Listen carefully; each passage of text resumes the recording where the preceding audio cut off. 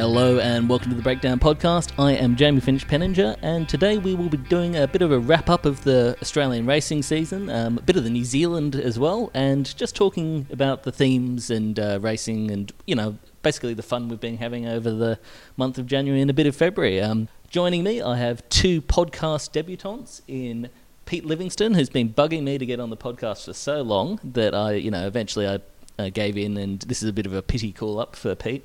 Pete, how you doing?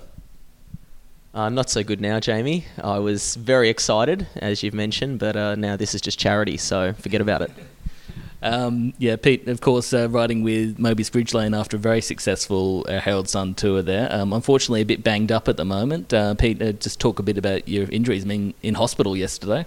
Yeah, that's right. I mean, it was a privilege to be a part of the Herald Sun Tour team. We've got such a strong roster, but I did have a crash, unfortunately. There were a few, and I managed to get gravel all through some wounds, and a bit of an infection hit me, so just in hospital, grabbed some antibiotics, and I'm on the mend, and as you can see, I'm so excited. I ran out of hospital just to come and do this podcast. And we're happy to have you. The other debutant is Brodie Chapman.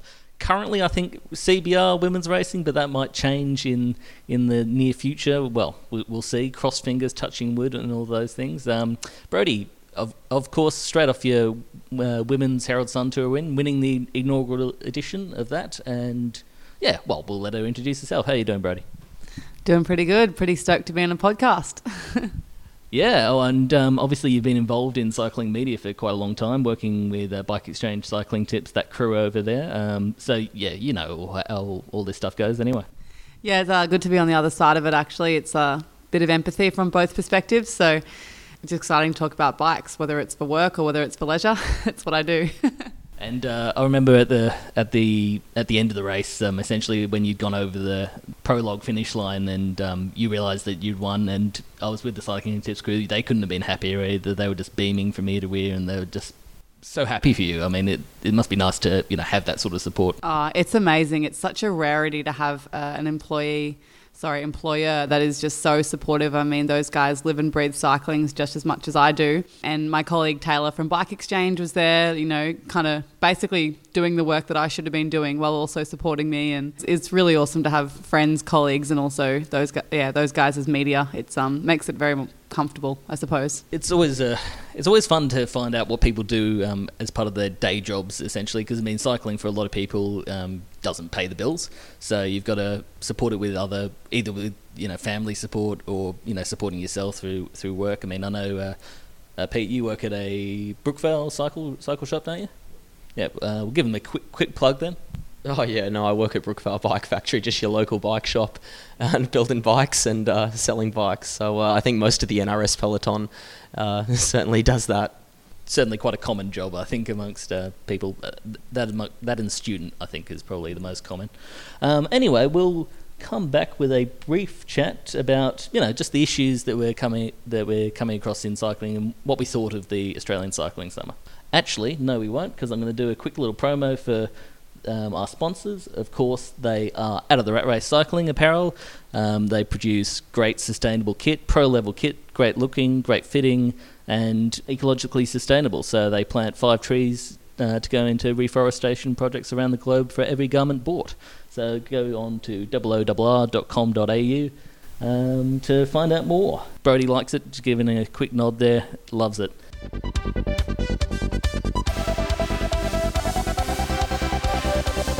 And we are back talking cycling. I don't know where to start. I mean, let's start from the beginning. I mean, obviously it was a bit of a different start to the Australian summer this year. No Bay Crits, and I don't know, that gave a different flavour for the start of the summer for me, because you've got the Bay Crits. They take you into nationals. You get to go down there, see who else is doing well, see what's going on, and essentially give your legs a bit of a tune up before nationals and see who else is doing well. So yeah, a bit different this year that it wasn't on, but it'll be interesting to see if it comes back next year. I'm not sure what the plans are there. I'll have to get on to John Trevorrow and work that out. But Pete, what was your opinion on No Bay Crits?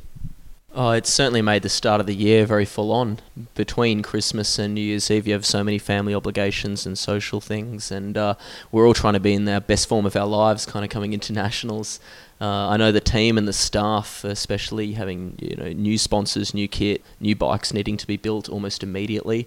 We drove all our vehicles down almost on the 31st of December and the 1st of January to get to Ballarat.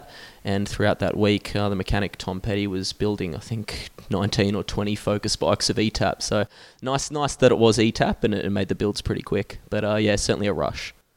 Yeah, the absence of Bay Crits was quite disappointing initially, just because, I mean, it's such a fun, exciting series, and it just draws crowds in and brings attention to cycling, and not only just local cycling, but you've got some of the best races in the world there a lot of the times. And it does give you a bit of idea of who's in form, what the teams are doing, who's on the roster. Yeah, I mean, usually, each year everyone else is getting a bit wild on New Year's and you're getting to bed early and having a good dinner because you got to get up and race the next day. But yeah, I mean, understandably, going into nationals, it was kind of good to use a bit of that time for family and Christmas stuff, like you said, and then get your head screwed on to get into nationals. But I do hope to see the return of it. I think it's really good for cycling. Well, hopefully it does come back, because it's a unique event in that sense, and one with quite a bit of history behind it. Yeah, so then we went into nationals, a slightly expanded format of nationals this time around, with more juniors racing and Paralympic para-athletes racing as well. And yeah, I liked it. It was a bit more inclusive, a bit more. It felt, and putting them on the same stage as the elite riders, which I think is a good thing for paracycling, good thing for the juniors as well. I mean, we wouldn't have had a story like Sarah Gigante, for instance, taking out all those races if under 19s had been on at a different time. So yeah, great to see that. I don't know if you've had anything to do with Sarah in the past, but she's just a bubbly, loving life sort of personality, and she's actually gone on to win, I think, 2 more national titles at the track as well. So she's just on a hot streak at the moment, Brody. Yeah, look, I've had the pleasure of riding and racing with Sarah a little bit locally when I was living in Melbourne. So I'd see her rock up to, say, the Hawthorn Cycling Teardrop Crit. She'd crush the field in men's C and usually get a podium spot, plus take out the women's one there. And then often she'd race the women's afterwards and also get the top step there. And a few local bunch rides. She's putting everyone to the sword, myself included. So it was just awesome to see her really have a platform for that form at nationals, and did get to race with her at Race Melbourne as well, and just seeing how much she made the most of that opportunity was super impressive. It's inspiring. Oh, look, I think it's a great idea to have the under-19s racing as well. Not to mention, the fantastic stories that those races produce. But I think for the under-19 guys, we have some on a development part of our team. They have the opportunity to sort of live with the elite riders. They go on training rides and recon rides with us, and I think they learn a lot. So I think it's a great idea.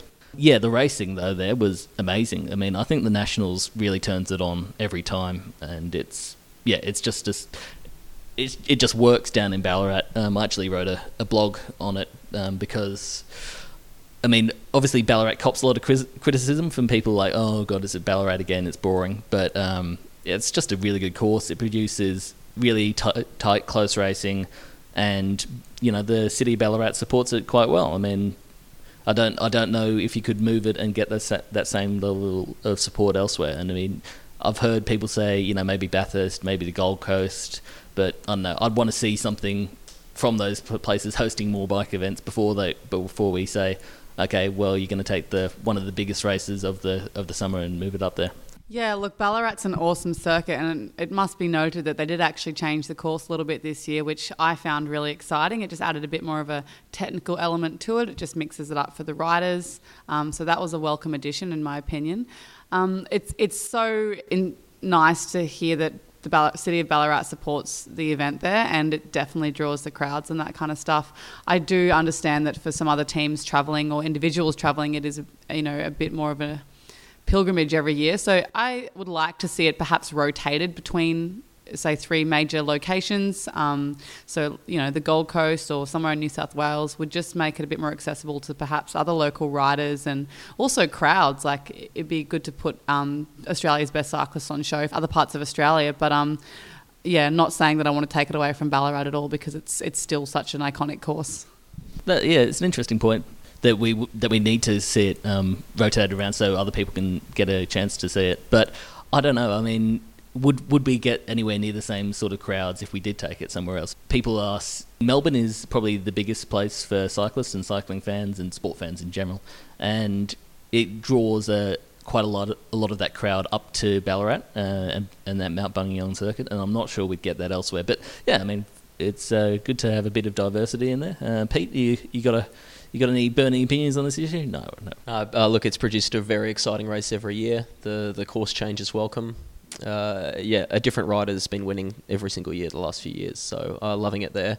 And if another city can produce a business case just as good as Ballarat, then we'll give it a go. But for now, Ballarat's the king.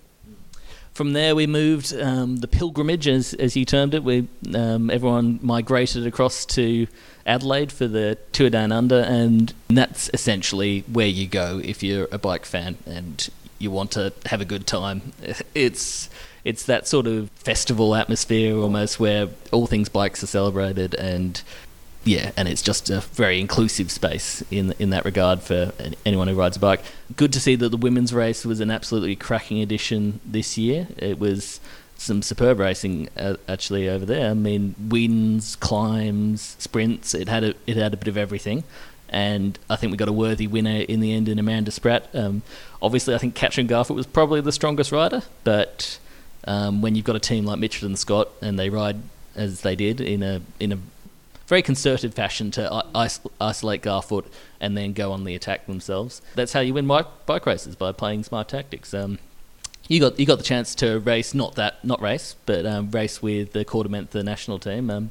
What is it like with those pro athletes on there? I mean, obviously all very experienced professionals. Look, that was an opportunity of a lifetime to race on the Quarter Mentha Australian team. They had all raced together under Uni SA at Women's TDU, and it appeared to work really well. I had some placings there, and Loretta Hansen, and I must note local placings by Grace Brown as well, who's a domestic rider, and that was pretty impressive. I got the opportunity to ride with the Quarter Mentha Australian team at Herald Sun Tour, and it's just an experience that you want to kind of take everything out of. Like, each one of those girls have their own experience in the professional peloton for a number of years. They've all had their breakthrough rides and successes. So I was really just trying to be a sponge and take in everything that I could get from those girls. And I couldn't have asked for a more supportive team, and being relatively unknown and quite fresh in that situation. So, and as you mentioned, like, Kat Garfoot's one of the world's best bike riders, and so to ride alongside her and support of her and hear what she has to say was, amazing.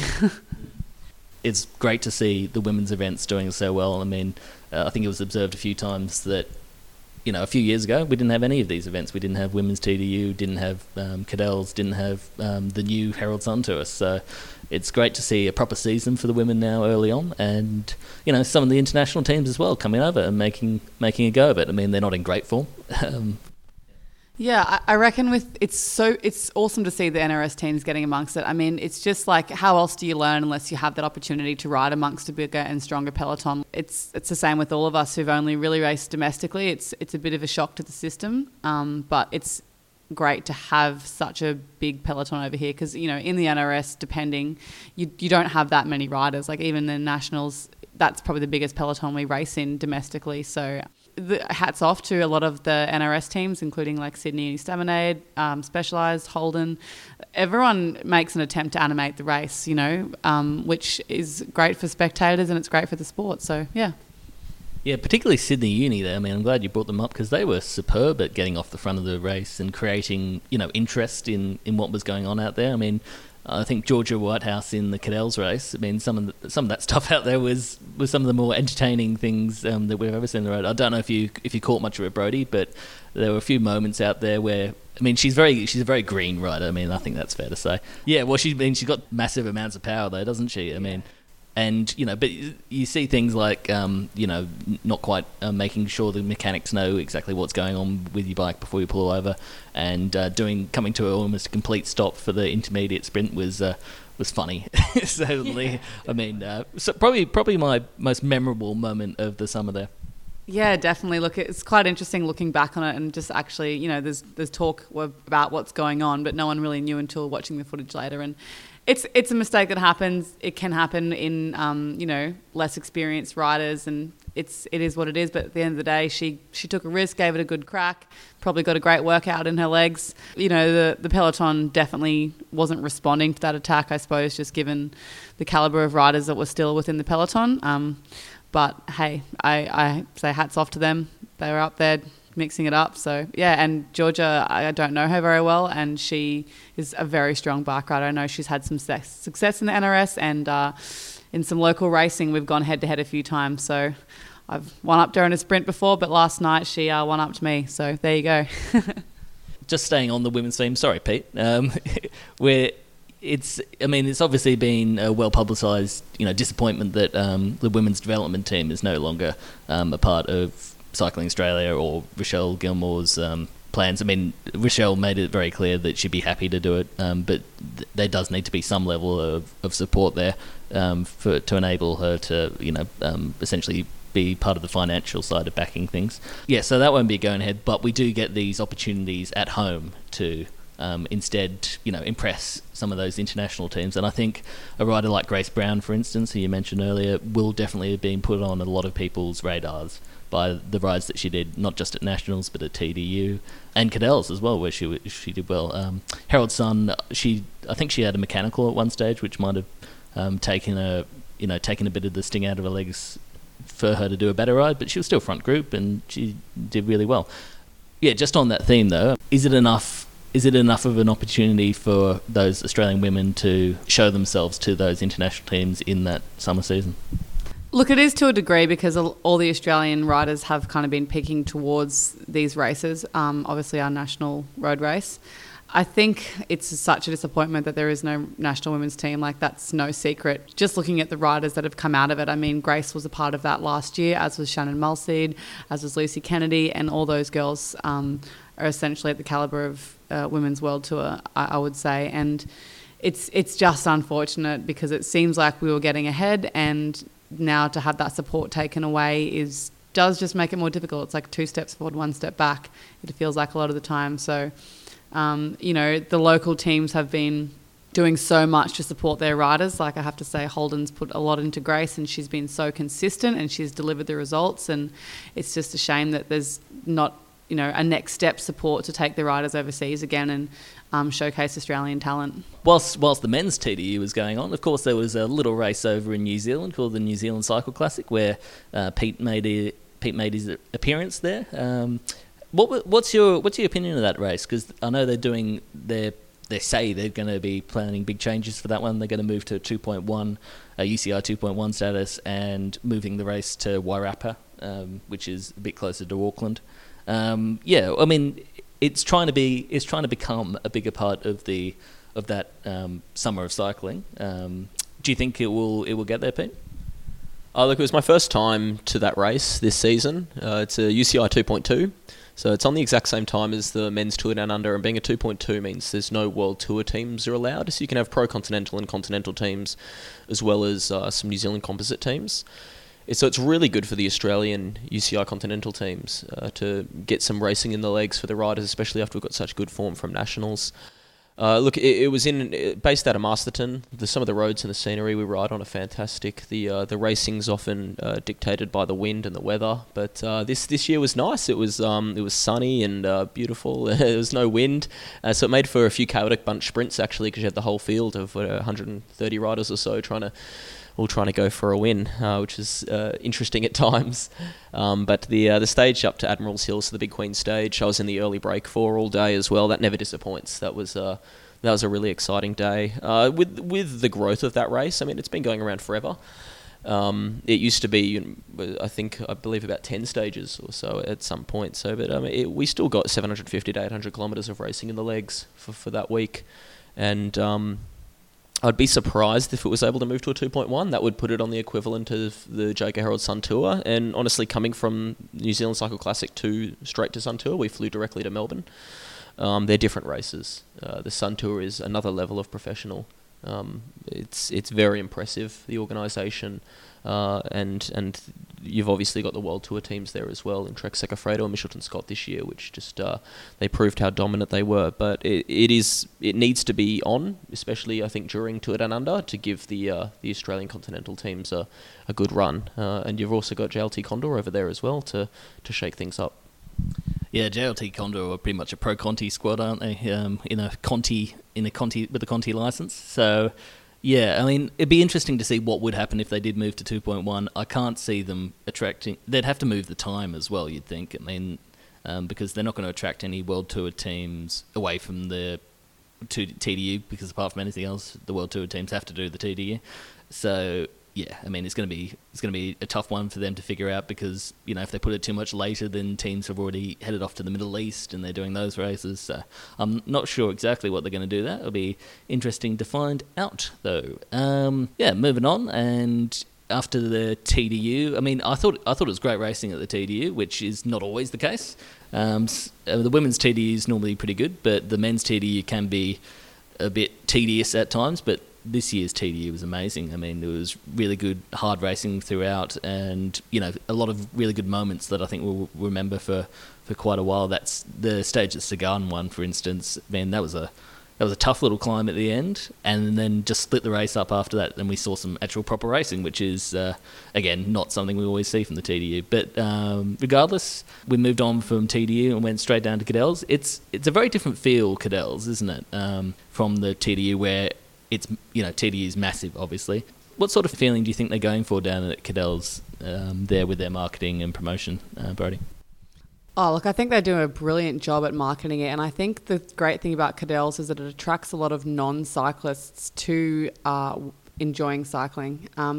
Obviously, TDU, like you said before, it's kind of the festival where all the cyclists go. And I have to agree, it was awesome racing, watching the men's race, especially having a different amazing sprinter win on multiple different stages. So seeing Sagan, Viviani, seeing Greipel come back, and of course Caleb Ewan, all those guys deliver, was just made it super exciting, and I think it mixed it up a little bit as well.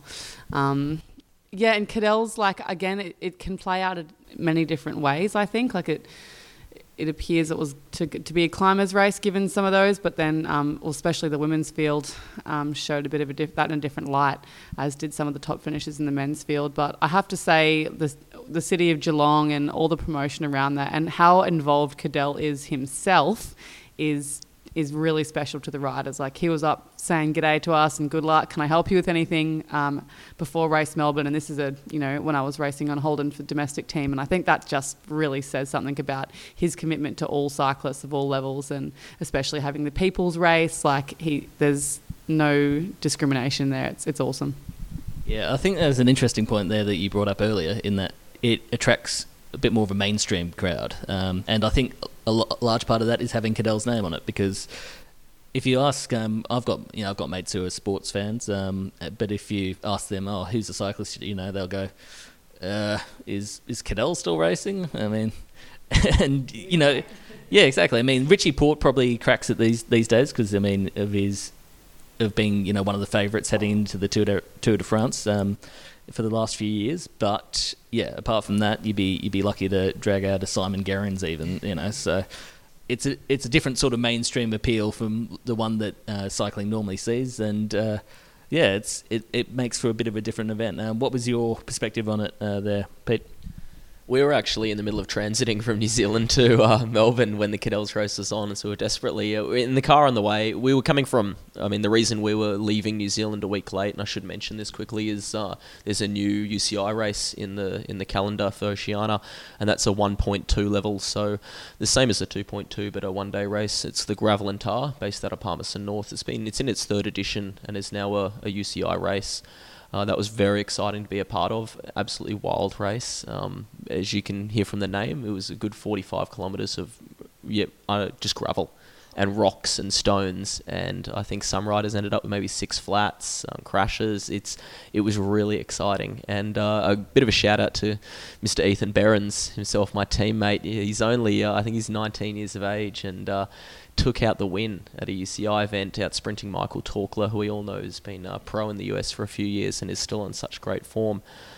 from the early breakaway, led all day and attacked up the main KOM, took Torkler with him, and the two of them swapped off all the way to the end where he managed to take the win. So that I think for our summer of cycling, we should include that race. It's I hope it stays UCI. There's hopefully more continental teams, maybe even JLT Condor can stay after New Zealand and race it. But it was a competitive field, and it's so wild. I hope we get some more drone footage and some. They even had a helicopter out for the finish, and so everybody gets to see what Palmerston North can show.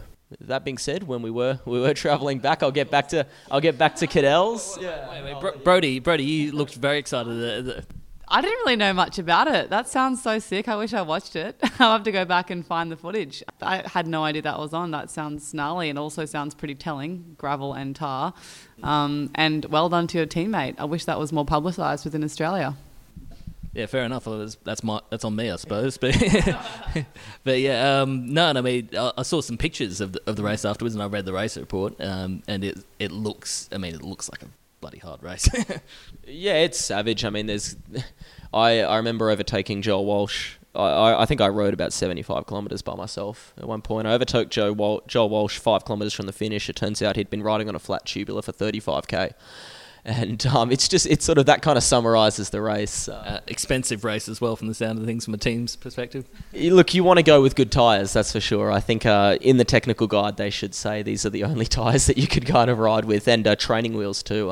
A lot of us were riding on alloy rims because of all the stones being flicked up. But yeah, very exciting race, and it was on the same. It was the day before Cadell's.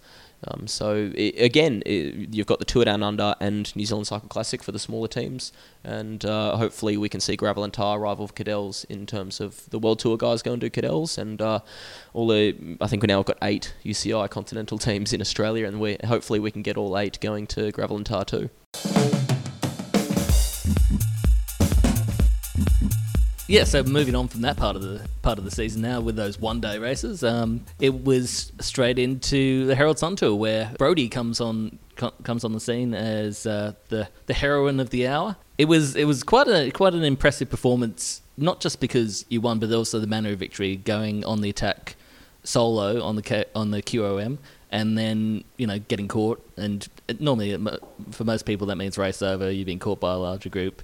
But no, you sat in and then went again on the final climb there, and then managed to hold off Annemiek van Vleuten, who was chasing you down for best part of 15 kilometres. Does it seem slightly surreal still, or what's the thinking on it a week after? It does feel kind of surreal, like in hindsight. I suppose the most surreal part for me is sharing the podium with Annemiek van Vleuten and Chloe Hosking, who was just fresh off her Cadell's win. Like, those two girls are, the world's best cyclists, and to be able to stand in between them on the top step is still very surreal. But I suppose with regards to that race, like, I obviously had a chance given to me by KordaMentha and Cycling Australia. I had a very strong and experienced team around me. And it's kind of one of those things with racing, like all the stars have to align, right? Like, I was a relatively unknown rider to the international peloton, so, wasn't marked myself. I knew that the course suited me, given the climbs, but also the technical descents. So I just tried to make the best of everything on that day, and it paid off in the end. And I have been working very hard over the last couple of months in order to be able to ride like that. So it's just so satisfying when everything comes together. But yeah, like, I suppose after the first attack where I thought, I'll just try and get the jersey, I did go early on that QM instead of the second little lump, because I knew I could use that middle descent, which everyone was talking about it being technical and wet, and I hadn't actually seen it beforehand, but I am pretty confident that I would be able to maintain a gap at least through there, and then hit it again on the second little pinch, which got the QOM. I absolutely anticipated that I'd get caught again on the flat, knowing it was like a 30k stretch. I chose not to sit up and wait. I just kind of rode at a sustainable pace, knowing, okay, I don't want to be one of those riders that go solo and then end up getting ejected out the back. I wanted to stay in the mix. So once the chase group caught me, I very much trusted that one of my teammates would be in that, and of course they were. It was Tiffany Cromwell, which I couldn't have asked for anything more. Like she has been a professional rider for years, and she's got so much experience under her belt. So having her there to basically make the calls, protect me, let me, she was driving the brakes super hard amongst some other riders. So that's the epitome of teamwork right there. Like I don't think I would have survived had she not come across and really just said it how it was. So once we got to the climb again, it was her whispering in my ear, basically, me then just having a good time because it's such a sick climb. Yeah, it's an interesting climb, that one. It's just fairly constant throughout. I mean, there's not much respite out there. And then the technical finish to the technical descent, technical-ish descent. It's quite a fast descent though, and you can pedal pretty much through every corner. And then just the slog to the line. I mean, did you have a chance to look back and see the rainbow stripes coming? Well, it wasn't rainbow stripes then, because she wasn't the time trial, but she would wear that. She'd wear them later. But did you have a chance to look back? No, because I was just like, there's nothing more I can do, whether I know who's coming or how fast she's coming. I'm still just going to keep riding as fast as I can. Like I've said, in hindsight, knowing that who it was at the time, I didn't know it was Annemiek van Vleuten. I just knew there was a chase rider who was gaining on me quite, towards the end quite quickly. But yeah, I kind of wanted to stop hearing time gaps by the end because I was just doing everything I could to get to the finish line as quick as I could. So once I'd used that descent a little bit, like you mentioned, it wasn't technical. You did have to pedal the entire thing. Along the way back, there was a headwind. So I just had to think, well, if I'm a solo rider struggling in a headwind, then the rider chasing me is also a solo rider struggling in the headwind, probably going super deep. So we were both at the same disadvantage there. But yeah, again, I'm super stoked to have just made it there, and looking back on the footage, I can see how close she was. So given another couple of Ks, it might have been all over. Yeah, it's interesting. You mentioned, almost thinking to yourself when you're out there on the road, motivating yourself and talking to yourself in your head. I mean, is that something that a lot of cyclists do? I mean, I don't know, Pete. I've been in the Mobius car a few times when you've been riding, and yeah, at times you get quite worked up at times. Do you have to talk to yourself at all? Oh, look, at many points during the race, you'll question your life choices that led you there. We all know that as elite athletes, but it's intense. It's high level sport. There's a lot on the line, and it's also a very dangerous sport. Whether that be we've made a mistake on the road, and we've got to fix that by whether it's riding the front because we missed the move or something. There's passion in it, and that's what's important. But I didn't realise I had that reputation with you, Jamie. I think it was Battle Recharge where you were coming back to the car, and you had a mechanical at some stage, and you were kind of fretting a bit, freaking out and getting very intense when you're chatting with Tom in the car. Not that there were any harsh words or anything. It was just that. There might have been a bit of swearing, but who knows? Yeah, Brodie, I mean, that self-talk, I mean, how much does that help throughout the race?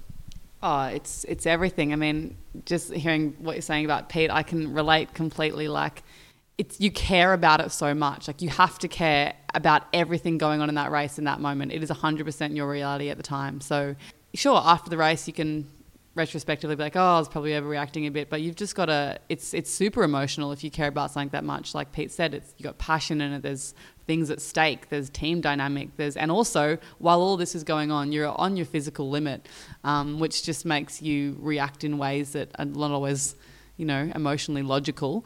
But I think that's totally fine. Like, I mean, after races where I haven't been great, I'm overly emotional and disappointed, and it's just, that's part of it. And being an athlete, learning to manage those is it's relevant, but I think you should be able to just leave it all out there on the day. So that, like, in that, the self-talk is very important. Like for me, especially when you're solo, you have a lot more time to be motivating yourself, because the way I see it is that you just don't have time to be thinking how much it's hurting or how negative it is or this, I can't wait to the end, because it's like a second arrow. It just makes it hurt more. So I really do have conversations with myself, just like, you love this is why you're doing it. Like, how good is this descent?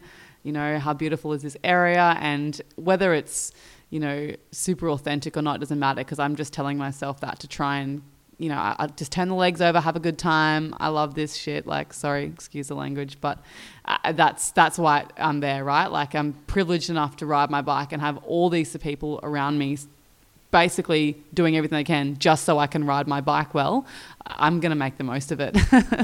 And it offers, unique experiences like the first joint race that you guys did. I mean, joint race day at least at the not Criterium. I always say Criterium when I mean Prologue. Prologue. It's all finishing time trial for you of the Herald Sun Tour, and it's interesting. It's held in the centre of Melbourne.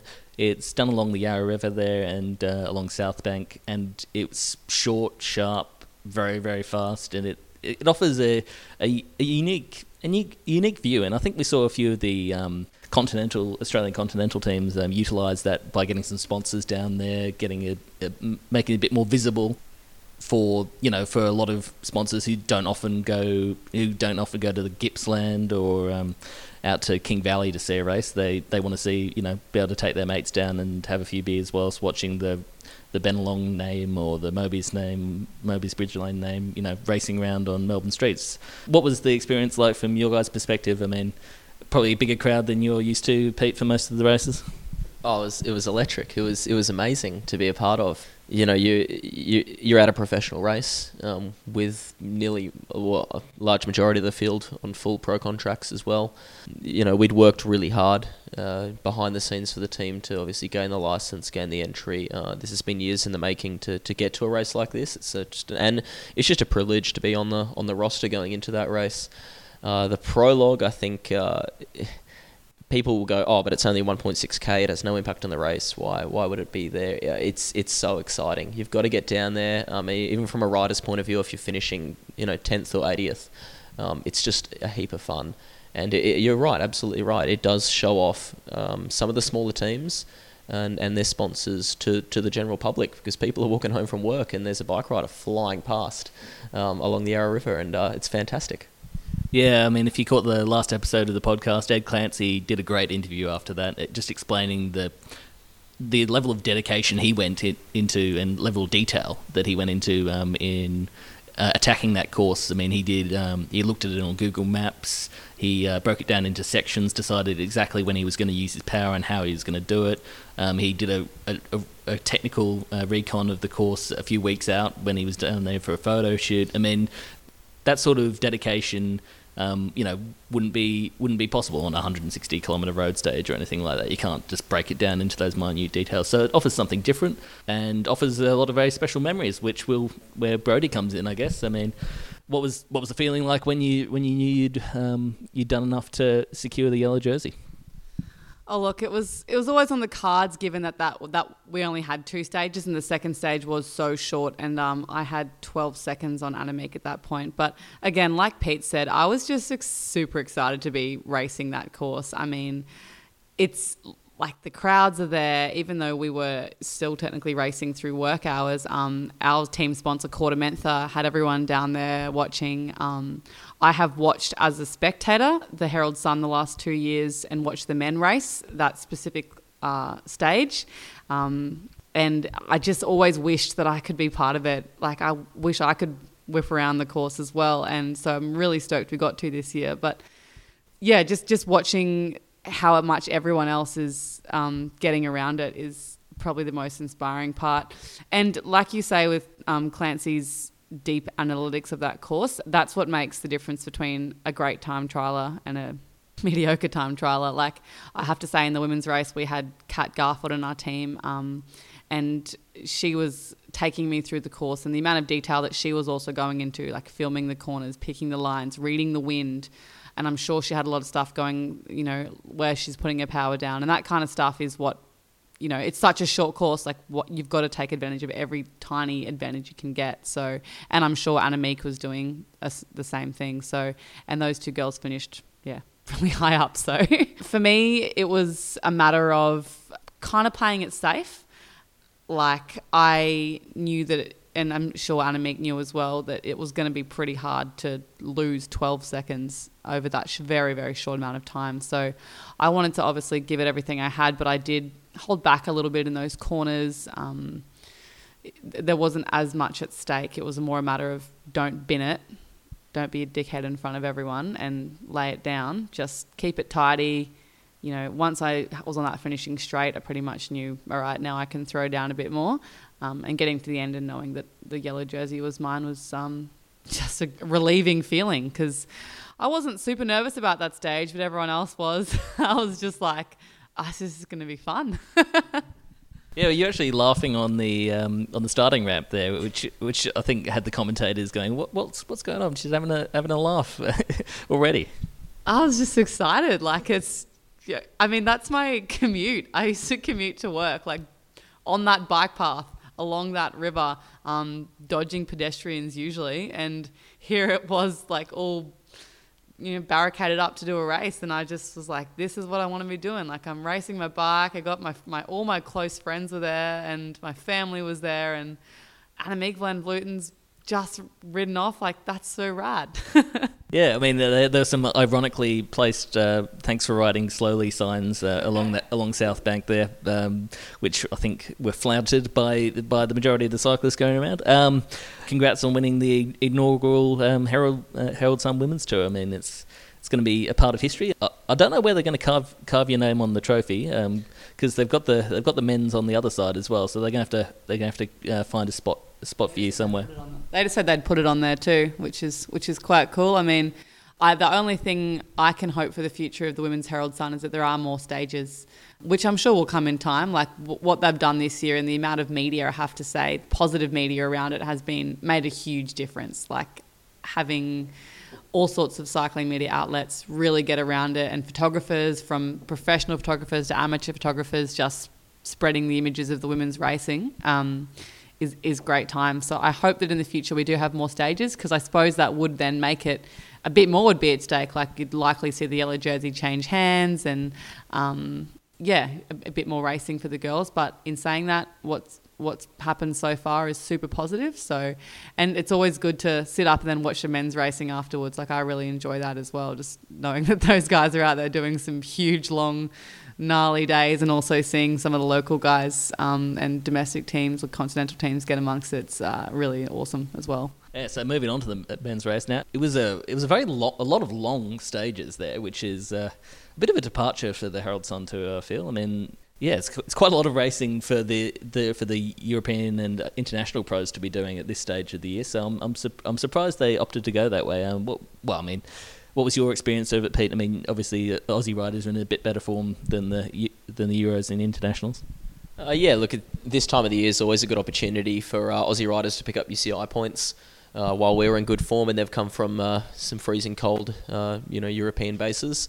But the long stages, I know some of the guys, especially on my team, finished the week with over 1,000 kilometres clocked, and it is a big week. It's a lot of racing, but I think it puts that race on the same level as what you'd get sort of mid-European summer too, because they're the length of the stages that they're doing in these 2.1, 2.8 sea level races in Spain or Germany or France, wherever you are. So it was a new challenge, because a lot of us are preparing for the Nationals, which is a one-day race, usually a lot more higher intensity, and whether you're an under 23 or an elite, it's only at the maximum 185 kilometres.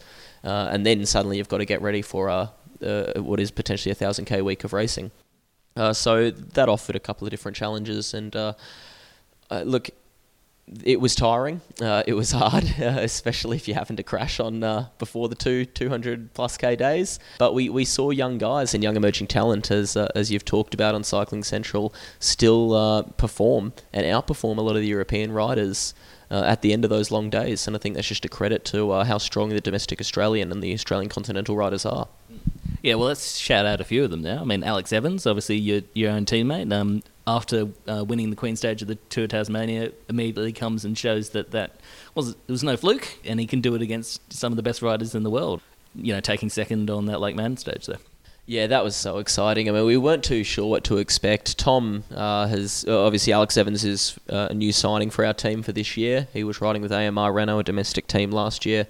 Definitely a fantastic climber, but we didn't know too much about him. And he was a nice guy who raced with at Nationals, had a good run. I think he finished 13th. Coming into this race, we knew he'd be looking good for Lake Mountain. What we weren't too sure, and what I think a lot of people doubted, was whether he can get through all those kilometres and still produce such a good ride. and the fact that he did just shows how good the guy is. It also says a lot about the team. Mobius Bridgelane's done a fantastic job at having good quality road captains. In Brad Evans and Al Donahoe, and then a lot of workhorses getting bottles and dragging the guys up to the front. But also, I do want to mention our young Victorian climbers. Ethan Berens obviously coming off his win at Gravel and Tars in good form, and Angus Lyons is just he can do everything, but especially when it's going uphill. And those guys ripped apart the field. I remember I saw a quote from Damien Housen saying that the tempo they set shred the field to 15 riders before only Chavez and Alex could go. So it's just it's quite exciting just to be a part of that. Yeah, it was almost a Team Sky like lead out going into the bottom of that climb there. I mean, a lot of the teams were really fighting for the foot of the climb because it got steep almost immediately on that climb, and you guys were right at the front of the peloton, driving the pace and as you said, shredding the field. Yeah, it's a privilege to be up next to the World Tour teams, and it's a little worrying. I think as Al Donohue said, he goes, "Oh, look, mate, if we don't perform and we've been riding like this, ripping it up next to the World Tour guys, we're going to look like Muppets." But, good thing Alex is such a talent and managed to pull it off. But, again, we made some really good calls on the road. Al and Jesse Core really coordinated that. Jesse burned himself up in the flat leading in. I helped out with positioning Alex, and then the skinny guys took over and did their work. Well, that's their job, I suppose. I mean, you did a great job setting them up there.